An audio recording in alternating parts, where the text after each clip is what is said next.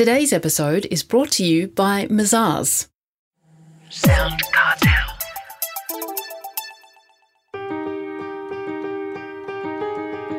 From Sound Cartel, I'm Nicole Goodman, and this is Business Essentials Daily.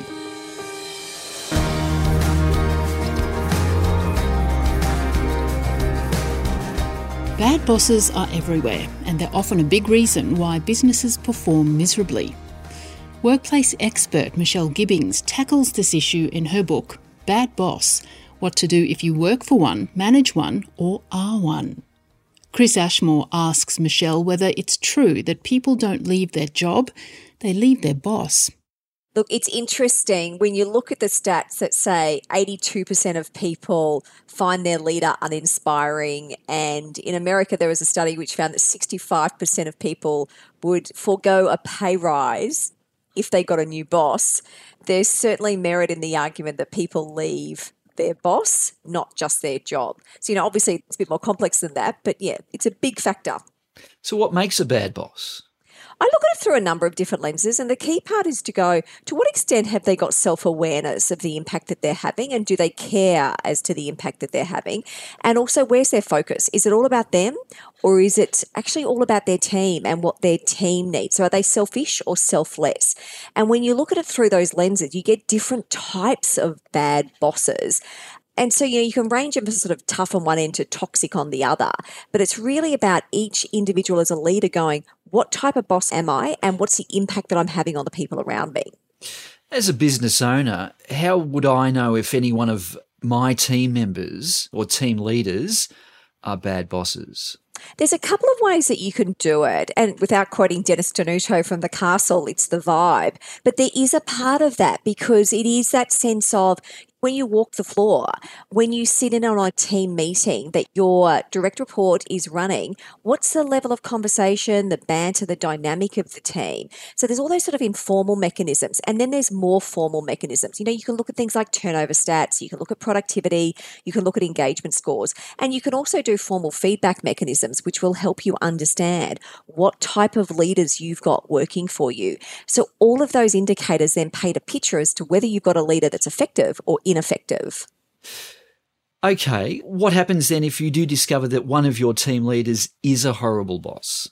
The first thing is to recognise leadership is a learned skill. So it's really easy to go, okay, ineffective leader, I should just get rid of them. And I'd go, no, don't do that. What you need to do is actually understand what's driving their ineffective leadership. Firstly, look at yourself. Are you impacting their behaviour? Because bad leadership gets pushed down.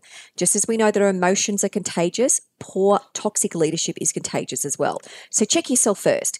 Then check the environment. Is there something in the culture or the environment or the workplace that is not bringing out the best in that leader? And then look at the leader. So look at the leader, their dynamic, what's the level of experience they've got, what's their awareness of the impact, and also what's their willingness to actually change and learn. Because what you want to be able to do is understand all of that context to then go, okay, let's work with that leader to actually turn them into a good leader. Because leadership is a learned skill. And so because it's a learned skill, you know that if a person wants to learn and wants to be better, they can be better. But it takes time and it takes effort. Does there ever come a time, though, when enough's enough, the team leader's bad ways just can't be rectified and you just might have to let them go? Yeah, there is. And so I look at it through two lenses. What's the level of sort of acceptance that the leader has got that they have to change? Because there are some leaders, and I've seen them, I've experienced them, where they're like, I'm awesome, I don't need to change. And in fact, they're not awesome and they do need to change. But they have zero interest in changing because they think they're awesome.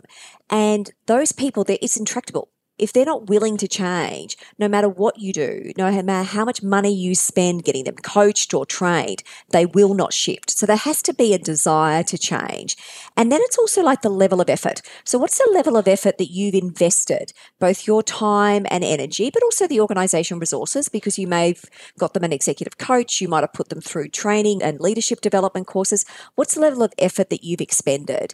And then what are you seeing shift and change? Because it might be that you've invested energy and you've invested time and money and you're seeing that the dial is shifting. It's moving towards the positive, but slowly. And so you might go, actually, they're doing okay. We could go for a bit longer and let's just keep working with them because the change isn't going to happen overnight.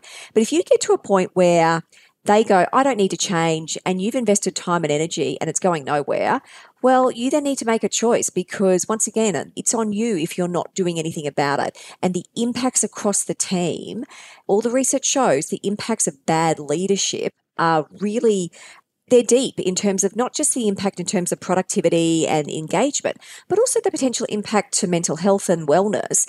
And with OH&S laws these days, if you've got someone in the environment who's a bully and they discriminate, as a strict liability laws under OH&S, you're actually liable. What about the big boss? Many people listening to this may in fact be the business owner. How do they recognise in themselves they could be a bad boss? Look, you really need someone around you who is going to hold that mirror up to you. So who's the person around you who will challenge you? And so that's really helpful. Getting 360-degree feedback. I know for me, that was one of the most instructive things that I did through my corporate career, was going through a formal 360-degree feedback process where I got feedback from my boss's boss, my colleagues, my team, and I assessed myself as well. And because you self-assess, you can then see the gap between how you think you lead and how people actually experience your leadership. Then when you've got the data, and it can hurt, I remember the first time I got it done, I looked at it and went, oh, ouch. That hurts. And you look at it and go, okay, I've got data. This is what people are saying about me. I now have a choice as to what I want to do with that data.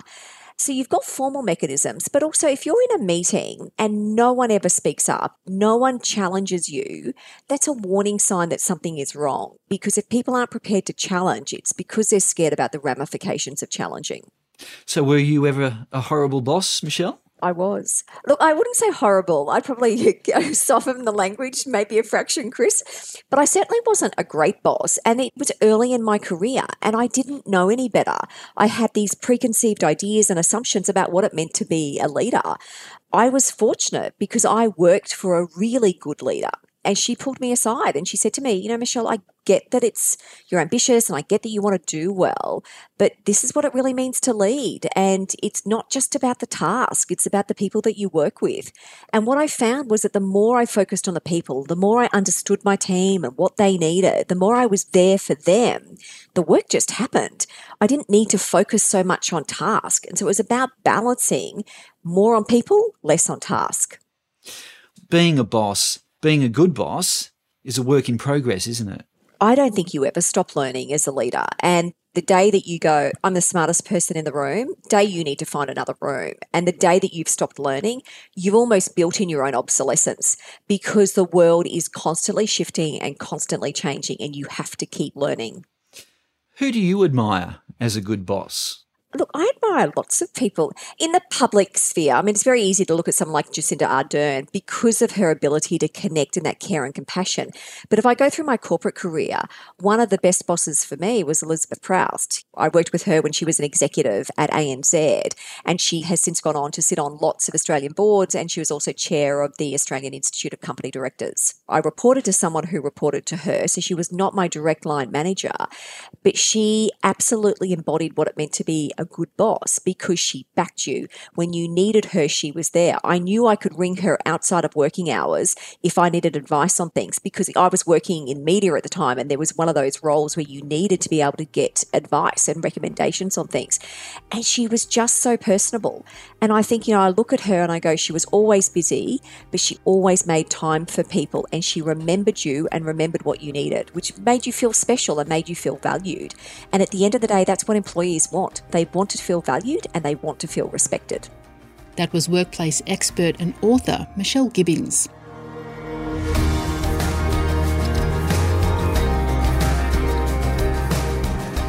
This episode of Business Essentials Daily is produced by the team at Sound Cartel. Thanks for listening. I'm Nicole Goodman. We'll bring you more Be Daily tomorrow. Follow @BE Daily Podcast across social media and head to bedaily.com.au for more from the Business Essentials Daily podcast. Sound Cartel. This episode was brought to you by Mazars. To find out more, visit mazars.com.au. That's mazars.com.au.